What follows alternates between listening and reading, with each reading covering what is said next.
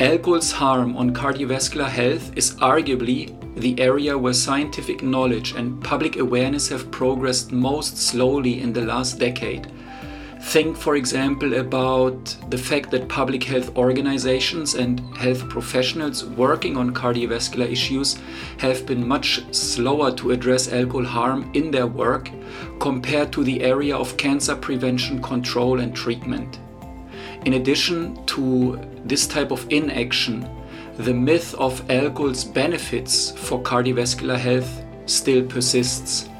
And in policymaking processes, this misunderstanding is a critical impediment to accelerating action on alcohol as public health priority. But this is changing. And today's show is exploring why change is needed and how it can be further accelerated.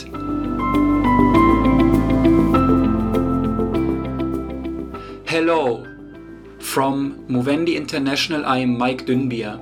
Warm welcome to the Alcohol Issues podcast. This is the very first episode of our second season. Thank you for tuning in. The Alcohol Issues podcast is an original production by Movendi International. It's a show about current alcohol issues of global importance. Through in-depth conversations with policymakers, community leaders, and scientists, we explore alcohol policy issues, discuss landmark scientific studies, and expose the alcohol industry.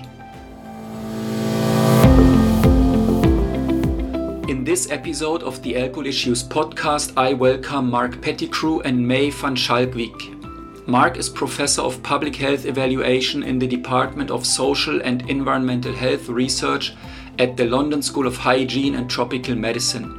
He is Director of the NIHR Public Health Research Unit. May is Specialist Registrar in Public Health and NIHR Doctoral Research Fellow at the London School of Hygiene and Tropical Medicine, researching the commercial determinants of health. They are two of the authors of a very important study called Analysis of the Accuracy and Completeness of Cardiovascular Health Information on Alcohol Industry-Funded Websites. We recorded our conversation on October 6th, 2021. For the first episode of Season 2 of the Alcohol Issues podcast, we welcome Professor Mark Pettigrew and May van Schalkwyk. Together, we want to take an in-depth look at how alcohol industry-funded websites misrepresent the evidence on cardiovascular health. The topic of alcohol's impact on cardiovascular health is important in three aspects: protecting people and patients from avoidable alcohol harms, increasing public recognition of the real effects of alcohol, and facilitating alcohol policy action to prevent and reduce alcohol harm. The alcohol industry and their social aspects and public relations organizations have been shown to misrepresent the risk of alcohol, for example, with respect to cancer and pregnancy. Therefore, the assumption seems plausible that big alcohol would do the same with regards to alcohol and cardiovascular health. In a recent study, researchers around Mark Pettigrew and May van Schalkwyk investigated the assumption that the alcohol industry would position alcohol as, in quotation marks, hard healthy, to further undermine public perceptions of risks from alcohol consumption. In our conversation, we talk about the study, its findings, and its implications. Our conversation provides an update about what scientists actually know about alcohol's link to cardiovascular disease. And we take a much broader and more detailed look at the strategies and tactics of the alcohol industry to frame and misrepresent the effects of their products on human health. For instance, we talk about what we know about alcohol industry misrepresentation of alcohol's link to cancer. And we discuss what to do with the findings of the study. I hope you enjoy this conversation and find it useful.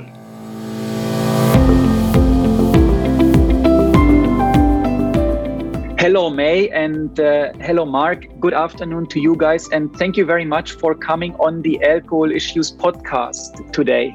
Thanks very much, Mike. Thanks for the invitation. And it's a good opportunity to talk about some of the research and have a bit of a discussion. Thank you very much, Mike. It's great to be back on the podcast. I was very honored to be able to talk about our previous paper on dark nudges, and it's a pleasure to be able to come and talk to you about this next paper. Yeah, and you guys are doing so many really important research endeavors, and today we will focus on one of them. I believe that we'll touch upon some of the others as well. I think the social norming dimension that you referred to, May, is so important, or I think the cancer dimension, how the alcohol industry misrepresents this, is so important. But let me just say, today we want to discuss your recent paper that is called Analysis of the Accuracy and Completeness of Cardiovascular Health Information on Alcohol Industry-Funded Websites. So to set the scene, maybe we can start with two questions. I would like to ask you, how do you know, as researchers, how do you go about it to find out whether an alcohol industry front group is funded by the alcohol industry, and what is a front group? So how can we understand this part of your research?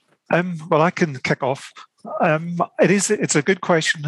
It's not always a straightforward question to answer, I think. We know that the alcohol industry, like other industries, funds organizations which play a sort of, I suppose, a corporate social responsibility role.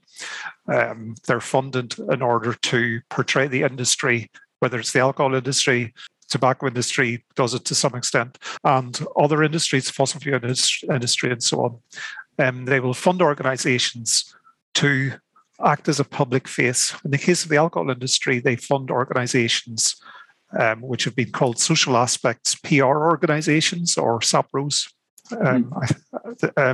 These are funded to disseminate health information to the public and indirectly, I think, to policymakers.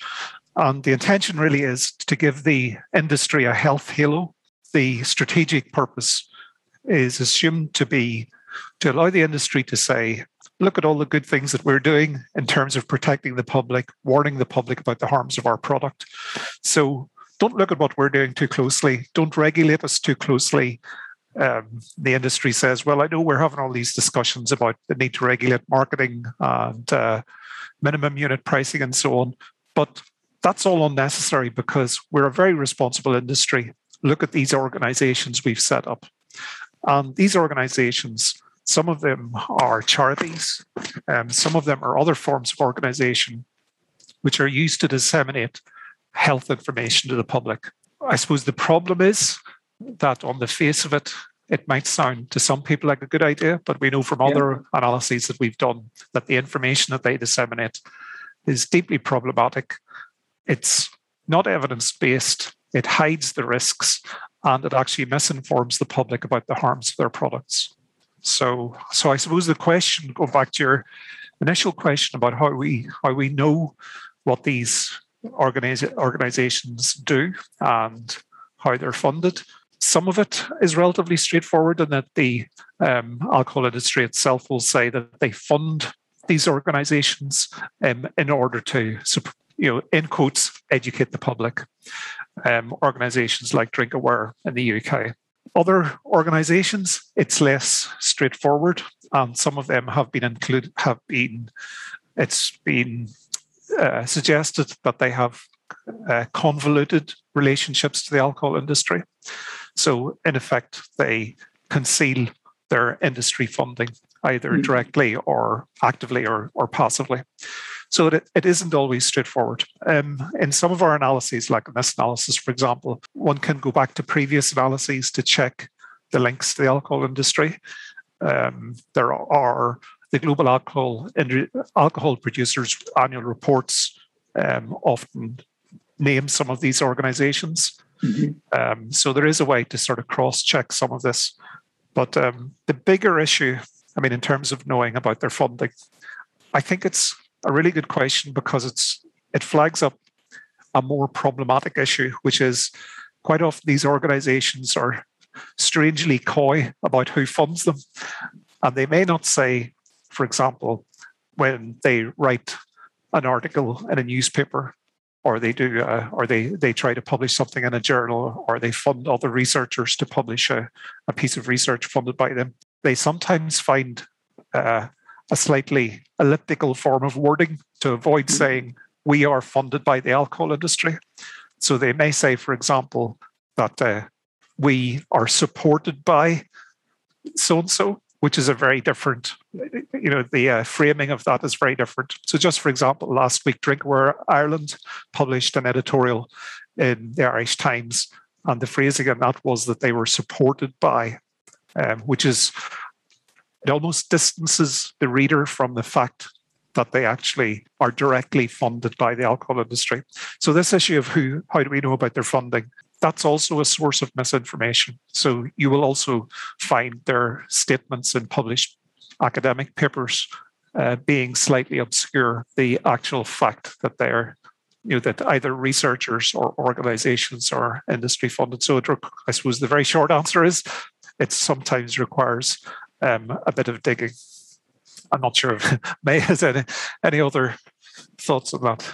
No, thank you, Matt. It's a really comprehensive answer, and I think it also, all I'd like to add is kind of showing that it's a very challenging web or network to navigate. And I thought what might be helpful for your listeners, Mike, was to just, I was interested by the word front group that you used, and I think sometimes front group more traditionally has been used for organizations where, as Mark was saying, you have really very little understanding of where their funding came from, and actually effort has been made to conceal that, because often a front group is to give this illusion of a grassroots movement not connected to the industry. But actually, colleagues in the literature who also study alcohol industry and other industries have noted that then kind of following this is this development in the way these groups are being named and funded, so that sometimes, as Mark was saying, the SAOs or the SAPOs, these kind of social issue management or corporate image management even kind of organizations actually can be up front, some of them saying we are funded by the industry. And the reason this can also add to a kind of which can be problematic is this other trend we see, is that then industry can say we're part of the solution. Look at us, we're funding these groups. They can provide information to the public and we don't need regulation. So there's this flip side where, because they can actually be very clear about their funding. And this does bring up some questions then when you talk about the fact that then a group fully funded or part funded by industry says they're independent, and then that, but without acknowledging that there's a financial conflict of interest there. So there's these other elements to that story, which we're seeing. It's important to recognize that change away from front groups that conceal their funding towards groups that are very clear at times about their funding, but why that is, and actually in the end of the day, who's that serving. And one thing I'd like to add to what Mark is saying is I think it's also important to point out that other people have noted in the literature in their analyses of these kind of groups is that they always tend to focus, and we've analysed in this paper the particular detail of focusing on health harms and what that means to the individual, but they don't comment on WHO best buys as to what is actually needed to protect people from alcohol. So that's another thing that we tend to see with these groups, is that you also don't get kind of education to the public about minimum unit pricing or about the impacts of advertising. So that's another, just an important thing to remember, is there's a big gap there. I think this is a great introduction, and now I have learned this term corporate image management organization. I think that's excellent.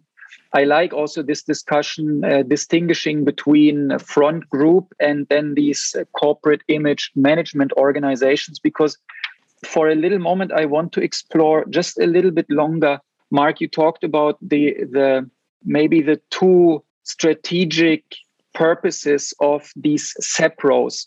So one is to create a health halo for the alcohol industry through disseminating supposedly public health information.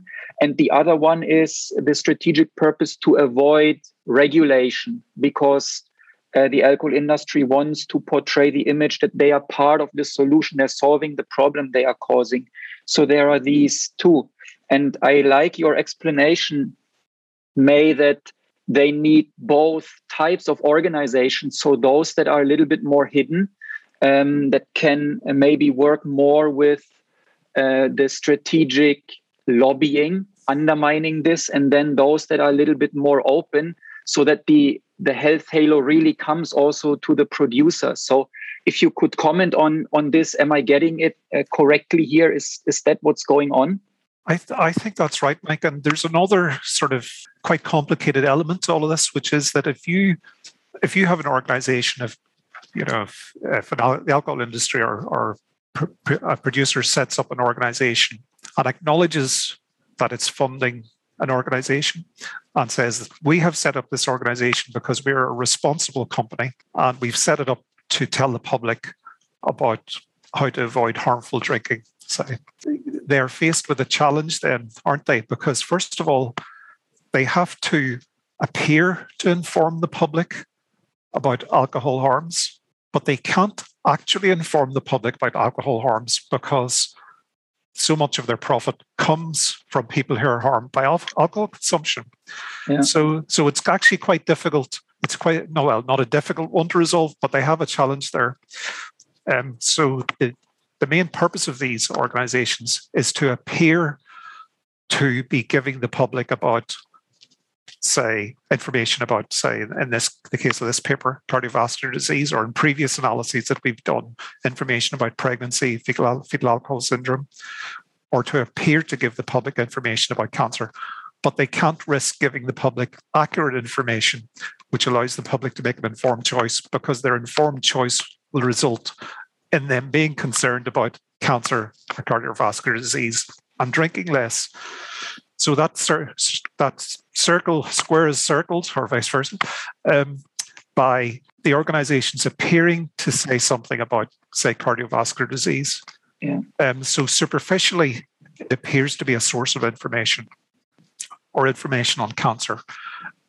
But the analysis, when one goes down and scratches the surface, just below that there is a host of misinformation.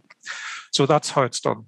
I suppose it's the appearance of providing information to the public, but actually it's misinformation. And quite a lot of it is more than just information. It's just straight up pseudoscience. In other words, it appears to use the language of science, but there is no genuine scientific understanding or scientific evidence underneath quite a bit of the information. And it's I would suggest that it's carefully crafted to do that job of disseminating misinformation in such a way that it doesn't affect the market. So now you have already teased the conversation about misinformation, pseudoscience. Before we go into alcohol's effects on cardiovascular health and how the alcohol industry deals with that, what do we know about how the alcohol industry deals with, for example, information on alcohol and cancer? I really like this conflict that you have drawn up here, that they need to appear to inform about the link between alcohol and cancer for these strategic purposes that you have talked about, but they really don't want and cannot create a public that is aware of this. So how does the alcohol industry do this in the case of cancer, for example, or other examples? So we've looked at this a couple of times, and actually we did a detailed analysis of alcohol industry materials on cancer, which I'll come to in a tick. But separately, we also looked at the Twitter feeds of some of these organizations which disseminate health information, alcohol industry funded organizations. So we looked at the Twitter feeds in 2016 of DrinkAware Ireland, DrinkWise, which is the Australian SAPRO funded by Diageo. And we compared these to independent charities charities which didn't have alcohol industry funding. So the Twitter feeds of these organizations, I think, answer some of your question, because, again, one would expect if they're tweeting about health, they would be tweeting about important alcohol harms like cancer. Yeah. But we did find in their Twitter feeds that the organizations that I named that were funded by the alcohol industry were statistically significantly less likely to tweet about cancers, about breast cancer specifically, about alcohol harms more generally, and less likely to tweet about pregnancy and fertility. They were also very different in lots of other ways. They're more likely to tweet pictures of young women and young people and so on. But I think that sort of gives us, going back to your previous question, it gives a sense of the nature of the activity that they appear to engage in, but don't engage in. They appear to be tweeting out health information, but they're avoiding difficult topics which might affect the market. And cancer is a difficult topic. And the analysis that we published in Drug and Alcohol Review in 2018, I think, showed that really, really clearly. We analysed 27 of these alcohol industry funded organisations. Some of them, as May says, are quite upfront about the fact that they're industry funded, and some of them are actually from companies like SAB Miller at the time, as was at the time. But we analysed all the information that they disseminated on cancer. So that included the contents of the website. Some of them had fact sheets and so on. And it's absolutely clear that they have particular areas of misinformation and particular approaches to misinformation around messaging about cancer. So, for example, they will either outrightly deny that alcohol contributes to the risk of breast cancer or cancer generally.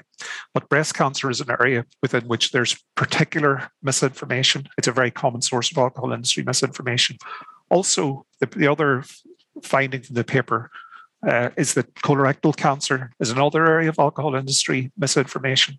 So they will also avoid mentioning breast or colorectal cancer. So they may mention cancers generally, but not specify breast cancer very commonly, and also quite often colorectal cancer. So there are different approaches. So that's like an omission bias. They appear to be talking about cancers, but let's not mention breast cancer specifically.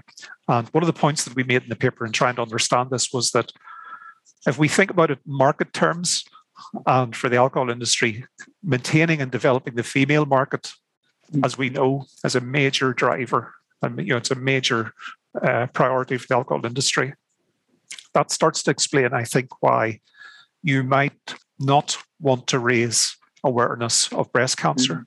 And it also explains, I think, why you might not want to emphasize the risk of pregnancy harms and fetal alcohol syndrome.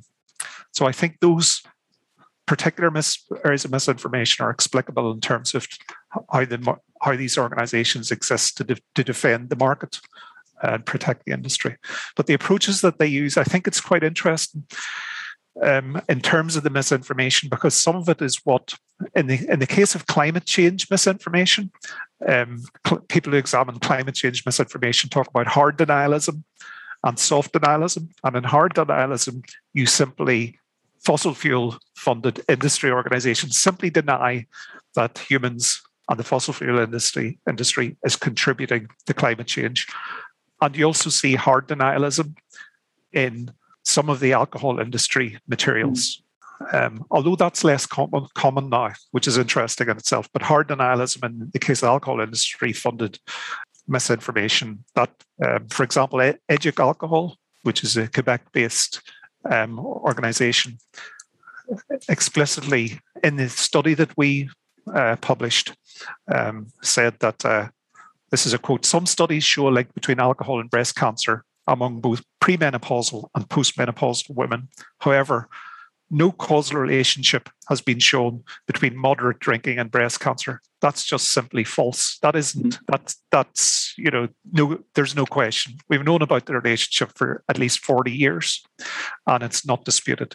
So I would call that hard denialism from an organization with links to the alcohol, with links to alcohol industry funding. But then there are other forms of soft denialism in which an organization may appear to acknowledge that there is a risk of an increased risk, but they will phrase it in such a way that that the messaging is undermined. And there are numerous different ways of doing that. One way is to sort of acknowledge that there is a risk, but then say something like, yeah, but lots of things cause cancer. I mean, alcohol causes cancer, but what about smoking? What about diet? What about solar radiation and so on? And so this is a very common approach. It's a tobacco industry strategy. It was called the alternate causation strategy by the tobacco industry, and it's also used by the alcohol industry. So there are different approaches to all of this, but they're all variants of a very similar cross-industry misinformation strategy. And also the same strategies we have found across different analyses. The same strategies are used across different organizations, different alcohol industry funded organizations, and they're used across, the same strategies are used across different health issues. So we've looked at cardiovascular disease, cancer, pregnancy, and so on. It's very much a sort of cross-industry playbook approach. I think this omission bias and the reason why the alcohol industry is not informing properly about the fact that alcohol causes breast cancer, looking at the market, so finding the explanation in the market is very interesting. And I prepared also a question for the end. What do we do with this information? I really want to pick up this point in the end again, that the alcohol industry works to maintain and develop the female market, and that shapes how they are engaging in this strategic activity with supposedly public health information. So I think you are already really illustrating the conflict of interest at work here. Well, I think it was just building on Mark's introduction of that kind of very overt misinformation or very overt denying of something, and this is something that is often at particular times in the progress of the public's or policymakers' understanding of a harm, it might be very effective because it creates this sense of doubt, or maybe it doesn't. But eventually you get to this stage where actually most people now are accepting that it causes harm. And so it becomes harder when it's not overt like that, a kind of it does not statement. And just building on what Mark was saying he was saying you need to scratch the surface, you need to look across several organizations, several trends, is that this other kind of, what I would say, almost more insidious misinformation of just moving the goalposts a little bit where maybe not, and you bring in a confounder or another reason why that harm might be an accepted cause of harm. And so I think it's about saying that these other kind of strategies or ways of getting around not denying it outright are much harder to see. And so this is why analyses like ours are important, because it often is looking across multiple organizations, looking across, lots of different types of documents and different sources, but also making these comparisons between an independent and non-independent groups of bodies. And I think what's really important is you can have this argument, oh, well, we mention cancer on our website, but there's three things here. One, an outright mention now, we need to ask, how are you mentioning it? Because it's the how that matters now, not if you mention it, when we move on from the outright denial. So the if is if we have outright denial. Then we have how, if it's mentioned, but how is it mentioned and with what effect?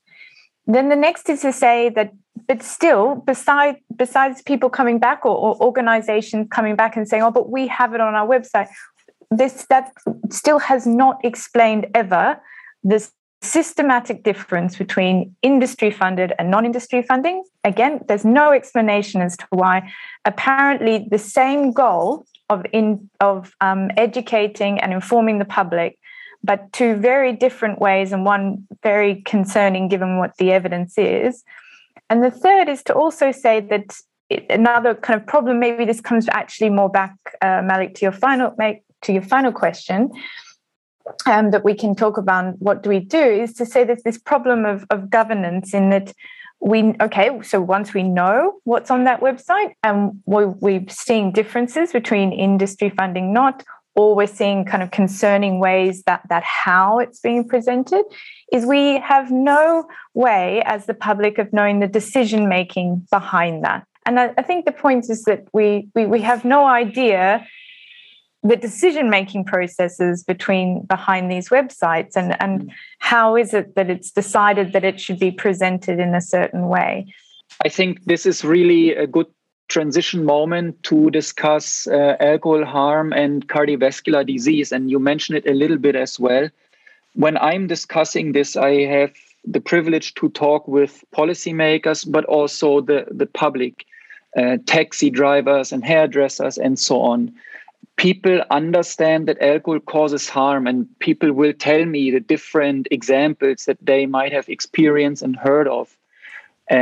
So even earlier today, I was in a conversation with a policymaker, and I think it's fairly established that alcohol causes cancer, and the policymaker understands why we think the term harmful use of alcohol and the term responsible drinking, why they are flawed concepts. But the same policymaker can talk to me about antioxidants in wine. And so some of the positive effects that come from wine. So the topic of cardiovascular disease and alcohol, that is a much more difficult topic, both in the policymaking space and in the broader public. And could you, before we go into what your study found, can you just summarize what is the latest evidence about the harm that alcohol causes to cardiovascular health? I can have a go to kick off. May, as a public health doctor, May can probably answer this more authoritatively than I can. Great.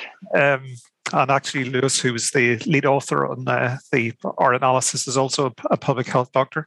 Yeah. But I think on the part of the problem is there is a lot of noise around this, and you mentioned the antioxidants and so on. In a way, all of this sort of clouds the fairly one of the key issues, which is that I think there is to some extent a great uncertainty around part of the issue around the effects of alcohol on cardiovascular health. And it relates to the J-shaped curve, the fact that there appears to be a protective effect against cardiovascular disease of alcohol at low levels of consumption, or very low levels of consumption, in fact. So there are genuine uncertainties there, but the evidence is actually quite mixed. But what the evidence does appear to show is that for people who don't drink at all, people who abstain, they may have slightly higher risk. And this is often used by the alcohol industry. And it's often interpreted as a sort of argument that one shouldn't abstain from alcohol at all, and that one should drink moderately, as the alcohol industry would say. So people who don't drink do appear to have, for example, higher levels of cardiovascular disease. But they might be at higher risk for a whole range of reasons, which might explain those poorer outcomes. So they might have stopped drinking because they already had poor health. And this, as you know, is the so-called sick quitters hypothesis. So that might account for some of the apparent protective effect. I don't think it necessarily accounts for all of the apparent protective effect, but it does remain an area in which the evidence is far from clear, and it's far from consistent, and it's certainly not enough to be able to say that there is a protective effect from alcohol consumption, as many alcohol industry organizations do. And the other thing to be clear about, which I think the evidence shows, is that if there is a protective effect, it only applies at very low levels. So I've seen various analyses, including the analyses that have been done by the excellent Sheffield group, who modelled some of this, which suggested that any protective effect, if it applies, probably applies only at a level of less than a unit a day. So there is no general protective effect of alcohol consumption. But then you get lots of studies thrown into the mix about antioxidants and studies in rats and so on. The evidence is hugely overinterpreted. And the other thing which I think is worth really emphasizing, which is not an analysis of ours, but it's a really fantastic paper that was published actually earlier this week, done by Sue Golder and Jim McCambridge, looking at systematic reviews on alcohol and cardiovascular disease. Now, the evidence that we're talking about, sort of implicitly, the J-shaped curve and so on, and protective effects, it relies really strongly on systematic reviews and meta-analyses of observational studies, and maybe more recently Mendelian randomization studies, but predominantly it relies on these observational studies and systematic reviews of observational studies. And Sue Golder and Jim McCambridge did this fantastic analysis which compared systematic reviews on cardiovascular disease and alcohol, which had been funded by the alcohol industry, with those which couldn't be tied to alcohol industry funding. When I say funded, the authors may have had some funding in the past, and it's absolutely fascinating. But one of the things that they found for these systematic reviews was that the findings of the systematic reviews were really strongly related to having a history of alcohol industry funding. So, if the authors had a history of industry funding, they were more likely to conclude that alcohol had protective effects on cardiovascular disease. Yeah. So I've never really seen that sort of analysis before. That completely puts a different complexion on all of this. That we can't now talk about the evidence from the systematic reviews and meta-analyses without considering the funding sources behind them. So, I mean, it's another uncertainty in the evidence base, but I think that's a really important one to bear in mind, which has sort of disappeared from view slightly. The evidence base on this is also skewed by industry funding. Thanks. Now you have given me the next podcast guests already. I agree with you that this is a great paper, and I think it really complements our conversation today. I think Mark's taken us through the evidence exceptionally well. I think one thing I would add is that he's pointing out that this is a phenomenon, that it is seen in academic literature, that is looking at this, what I would call a kind of a phenomenon in literature, in research, and it's one thing to acknowledge that, okay, we're seeing something, and as Mark was saying, there's also many other ways that maybe we could explain what we're seeing.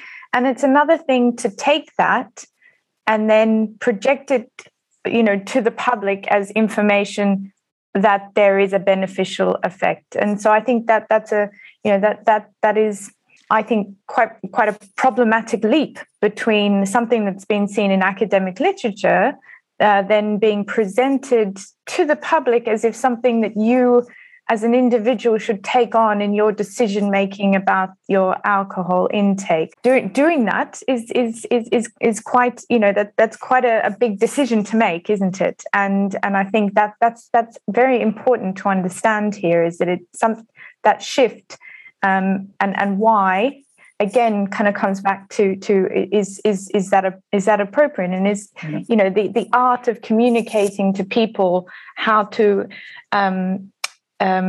the harms of alcohol and how to consume in a way that is going to keep them safe is very different to academic discussions about things that we're seeing that we're still need to unpick. I think the other thing to say is that what we're seeing as well is that we always see this whenever there is something in the literature that is under the process of academics understanding it.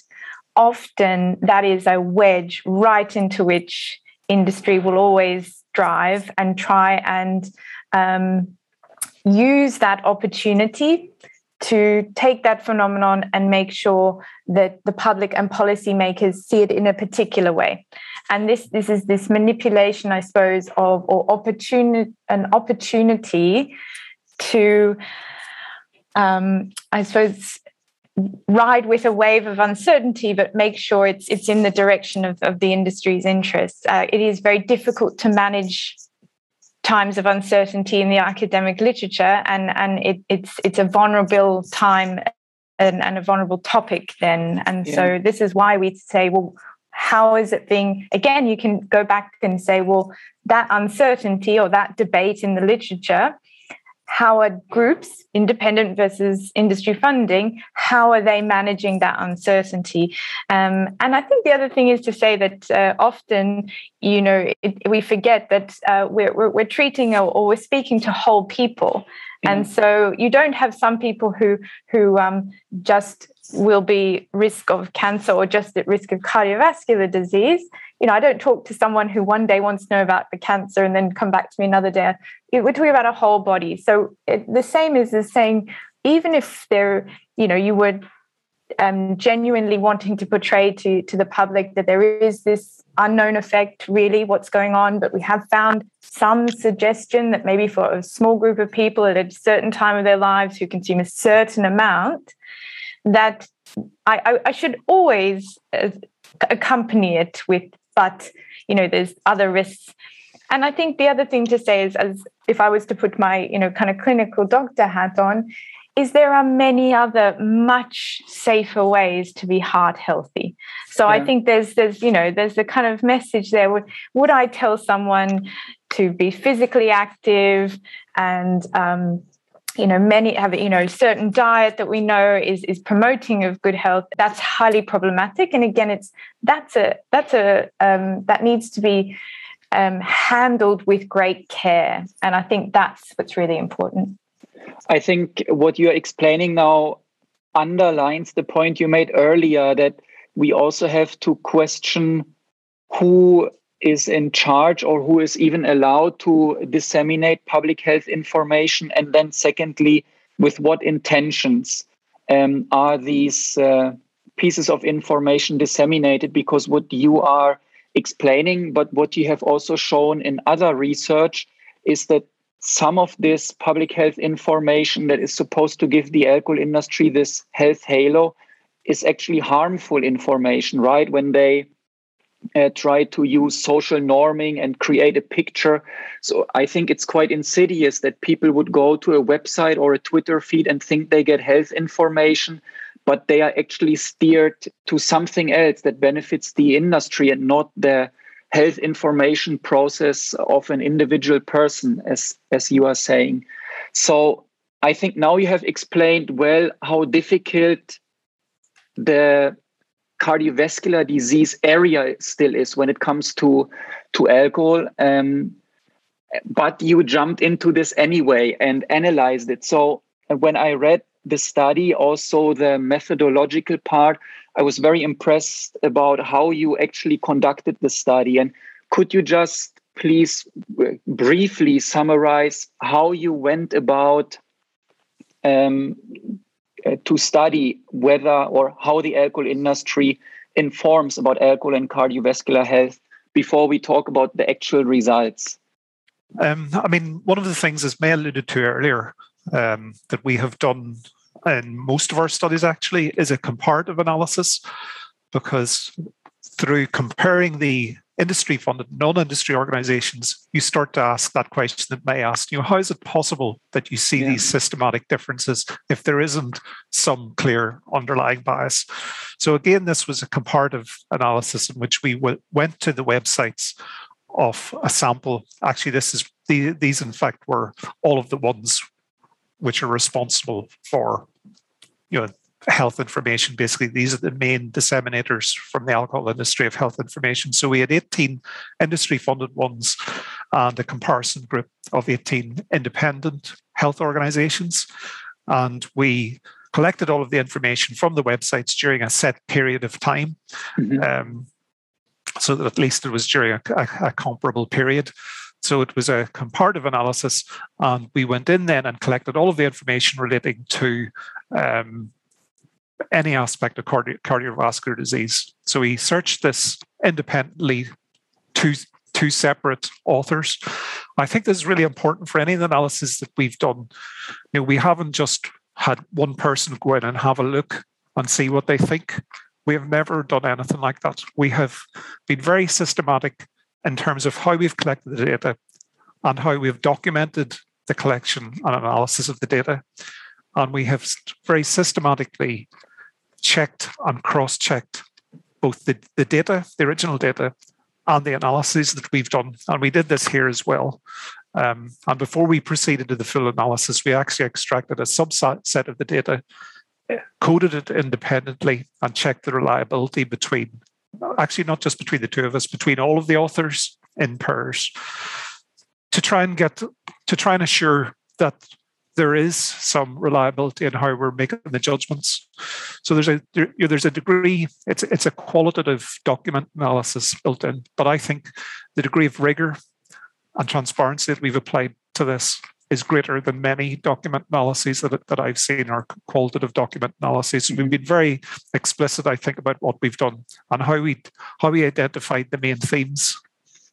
And then it's a process of systematically extracting data from the web pages or from the PDFs, and recording that and tabulating it and keeping it in Excel spreadsheets so that others in the team can go back and interrogate it. Mm-hmm. So it's through that potential biases in the coding or in the analysis are eliminated. I mean, for this particular analysis, I think it's worth saying, because the numbers, I think at least one of the previous analyses we've done statistical comparisons. We've done a quantitative analysis in which we statistically compare the frequency of appearance of particular topics, comparing industry-funded and non-industry funded organizations. It mostly wasn't possible here because the numbers are quite low. But it's actually not necessary to do that. It's not necessary to include that sort of statistical comparison because of the level of rigor and transparency around the qualitative analysis. I think we did one statistical analysis in the paper, which compared how often the industry-funded and non-industry funded organizations use this alternate causation argument or approach, mm-hmm. which we talked about earlier, in which an organization will mention alcohol, but then throw in a lot of other possible risk factors. That's much more common, statistically significantly more common in the alcohol industry funded organizations than in the independent organizations. So that's where, for example, they will acknowledge that alcohol might contribute to risk of cardiovascular disease, but then they'll say, but what about family history? And don't forget, your environment and your weight plays a role, and your mood and poor nutrition and your et cetera, et cetera. And this is all true. They all make a contribution. But if people are looking for health information, you're not going to the alcohol industry to find about the relationship between your mood and cardiovascular disease. You want to know about the independent contribution that alcohol consumption makes. And independent organizations, we know from the analysis, don't employ those sorts of distraction tactics.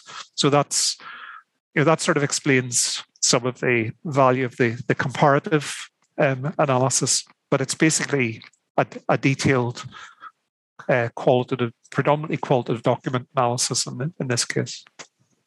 And with this approach, what did you find, and what are the findings that stick out to you? I suppose one sort of top level finding, or one summary finding, which sort of, I think, summarizes the whole thing and is actually entirely consistent with Sue Golder and Jim McCambridge's paper that we discussed it earlier, is that in the industry-funded organizations, alcohol is described as protective, more likely to be described as protective of heart disease, whereas in the non-industry funded web pages and organizations, alcohol is almost exclusively cited as a risk factor. So there's a very clear separation between the two. The analysis has a high degree of specificity, if you like. It separates out the two very, very clearly.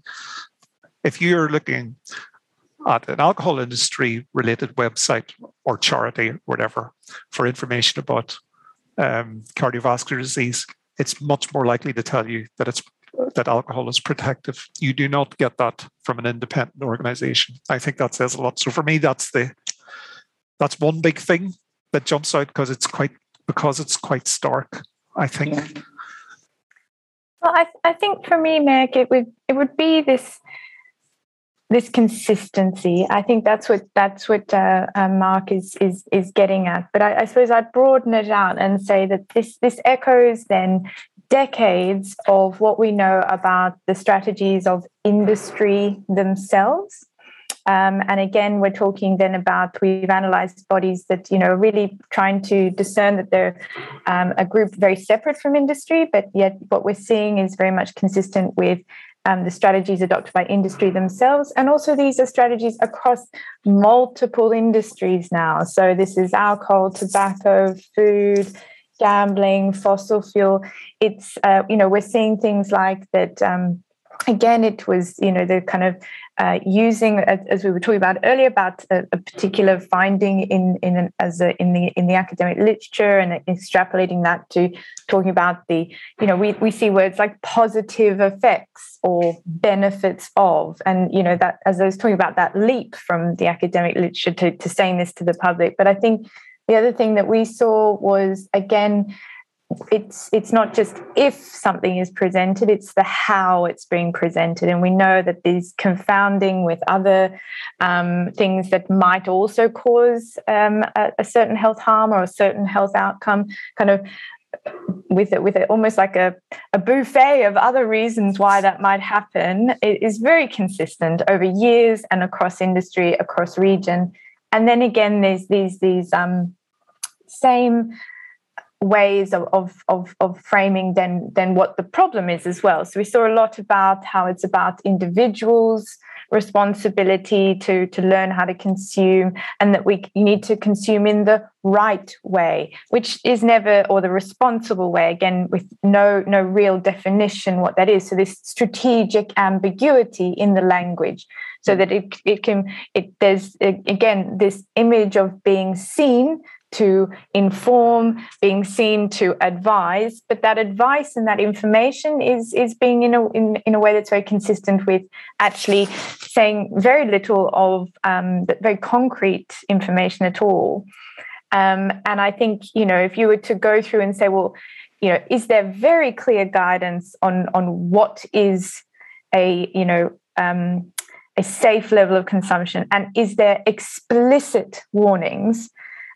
You'd often say, well, no, that's not what we're seeing. We're seeing strategically ambiguous, fluffy language with lots of confounding and very certain ways of presenting and carefully bubble wrapping the harms. And I think we just saw this again with yet another topic. And I think that's an important finding, is that actually, if what is this consistency telling us? It's telling us that it is potentially serving a wider strategy as well.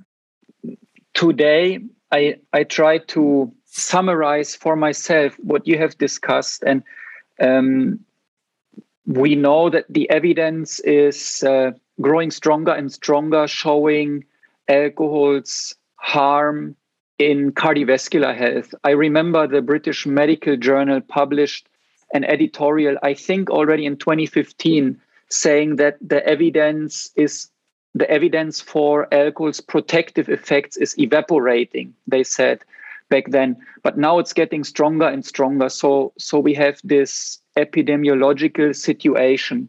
The alcohol industry, as you are describing here today, is engaging in this area of alcohol harm to manage and promote its corporate image, and also to possibly maintain and develop, or for sure not to threaten the market. So, for example, the female market. And they engage with this strategic ambiguity, as you have explained now. So I think this is not just that they put a little bit flawed information on a website and one or two people might be a little bit misinformed. As you are saying, this is strategic. This is also across industries. As you have explained, this is also across health issues. This is applying what the tobacco industry has already been doing for many years. So, of course, I want to ask now, what do these findings mean? But for tobacco, I think this strategic misinformation was one of the reasons why they were taken to court, why these lawsuits were rolled out. And do you see that this is a similar pathway for other health harmful industries? And is this misinformation that they are putting out, is this so serious, so to say? So that is my concrete question, but also in this bigger context, what do we do with this? Where is this leading us? And what should policymakers, civil society do about this? I mean, this is the key question, isn't it? And it'd be very interesting to hear sort of May's thoughts on this. But my immediate reaction to that question is, why are we even having this discussion? I mean, you mentioned the tobacco industry. How did we get into the situation in which we think it's acceptable that the alcohol industry is disseminating health information? I almost want to laugh at the concept. How did we get into a situation in which the alcohol industry and its front groups is a partner of health agencies? Well, I think Mark has put it perfectly. So I don't have much to add, but I think I would say, there's a few things that I think we just can start to really, really challenge, and that is, I think, and Mark has put that perfectly, and I think we need to start saying as well, if there is a duty to protect citizens, and I think if you want to be protecting citizens from whether that's traffic accidents, alcohol, smoking, you need it. It should be then. It needs to be effective.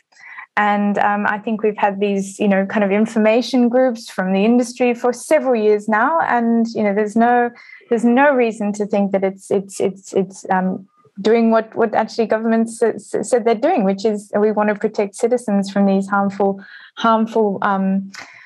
products, but also just harmful ways of delivering them, and harmful ways of selling them, and harmful ways of advertising them.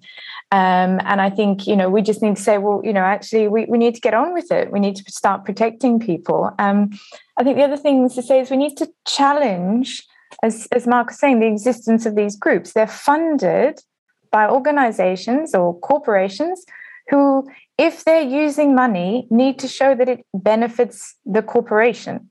So how can we have this where the information going to people is being disseminated by groups that essentially at the core, because of the corporate model, still has to be benefiting the very industry that's involved in the harm. So there's a really, really important conflict of interest that we need to get around that.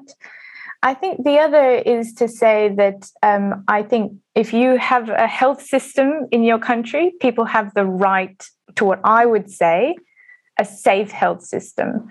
And that includes safe information. And we need to understand what that means. Because if you're on the wards, if you're going and you're, in the hospital, if you're going to your GP, that's it. There's a lot in place to make sure that's a safe encounter. And we don't have that with health information. I'm not saying that information is the silver bullet, that it will solve everything, but it's an important element, and people have the right to access decent health information.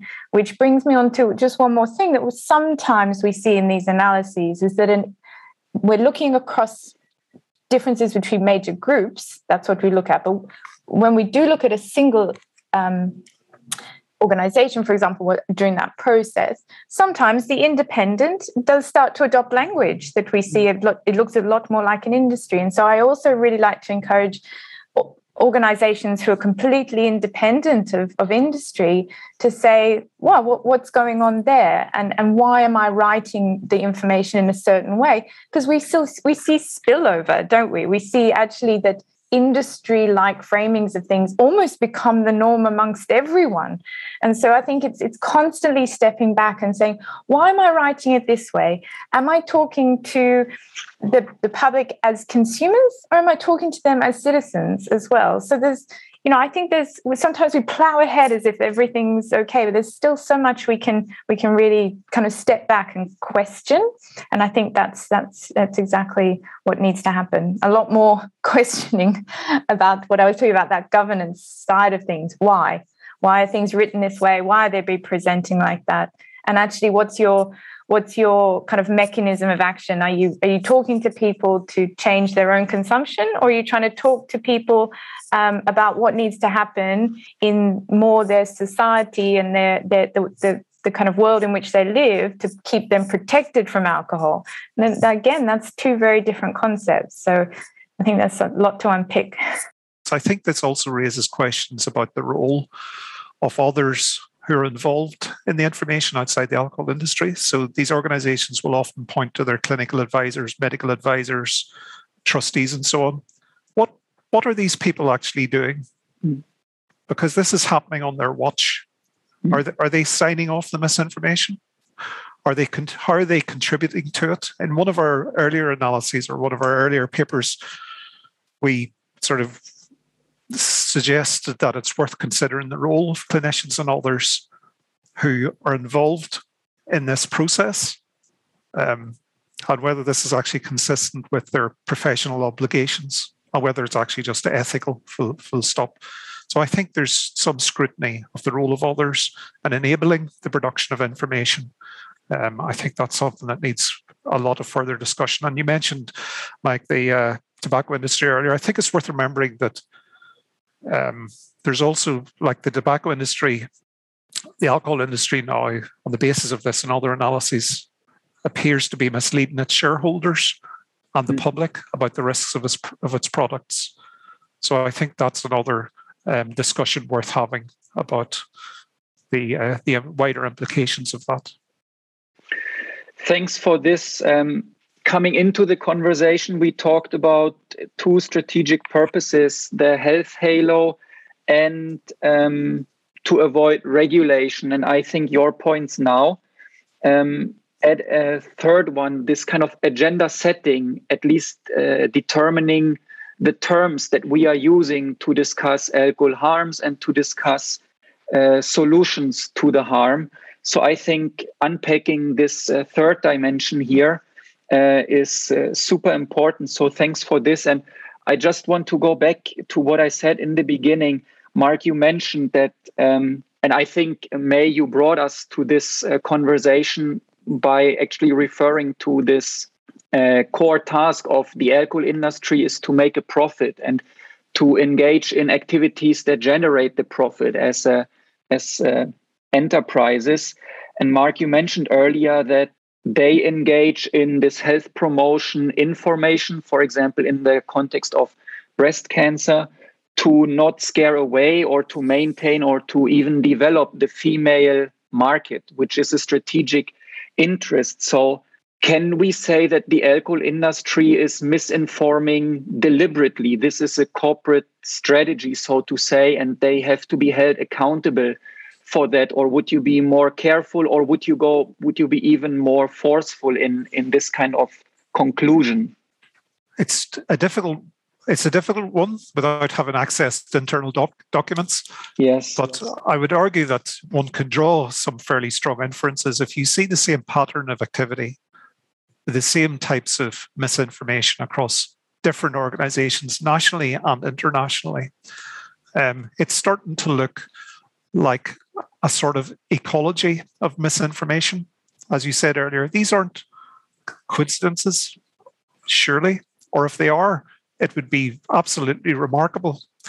So I would argue that what we see is the application of a systematic application of a corporate playbook of the same sort that we saw in relation to tobacco, asbestos, fossil fuel industries, chemical industries, the sort of playbook that has been well documented by others in books like Merchants of Doubt and then David Michael's two books. So I think Mark said it very, very clearly, and it's very challenging. We don't have the same resources or the same access as we do with the tobacco industry. But I think the one thing is to say that just by the very nature of a corporation, they will of course be extremely conscious of what people know, when they know it, and how people think about a certain product and the risk. So every company will be very, very conscious of the public understanding and the policymaker understanding and the kind of threat of litigation.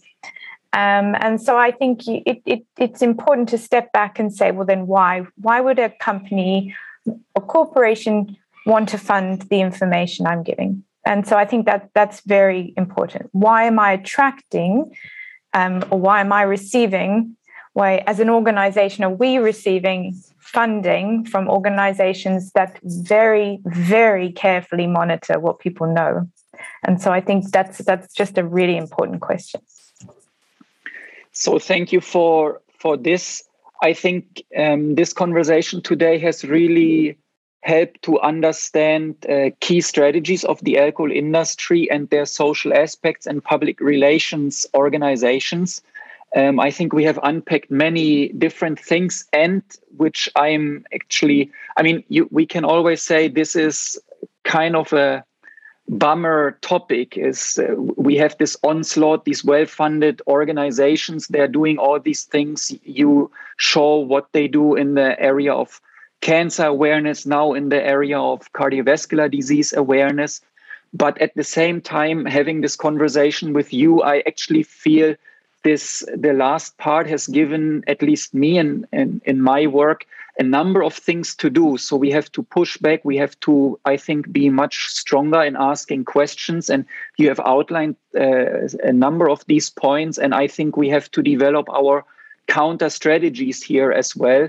So I think in that sense, there is even this kind of positive optimism that comes, at least for me, from today's conversation. And so I want to thank you for taking the time today. I kept you longer than an hour, but thank you so much. Thanks very much. Thanks for the opportunity to discuss the research.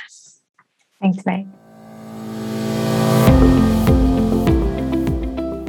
This podcast episode is part of Movendi International's work to increase public recognition of the real effects of alcohol and to protect more people from the harmful products and practices of the alcohol industry. In the show notes, we share resources mentioned in the conversation. You can find a link to a recent special feature of the Alcohol Issues newsletter that summarizes the latest knowledge about alcohol and cardiovascular disease. You can also find links to studies about alcohol industry tactics and resources about alcohol's link to cancer. Your feedback, questions, and suggestions for future topics and guests is most welcome. Please get in touch at mike.dünnbier@movendi.ngo. You can also reach me on Twitter and find my contact details in the show notes.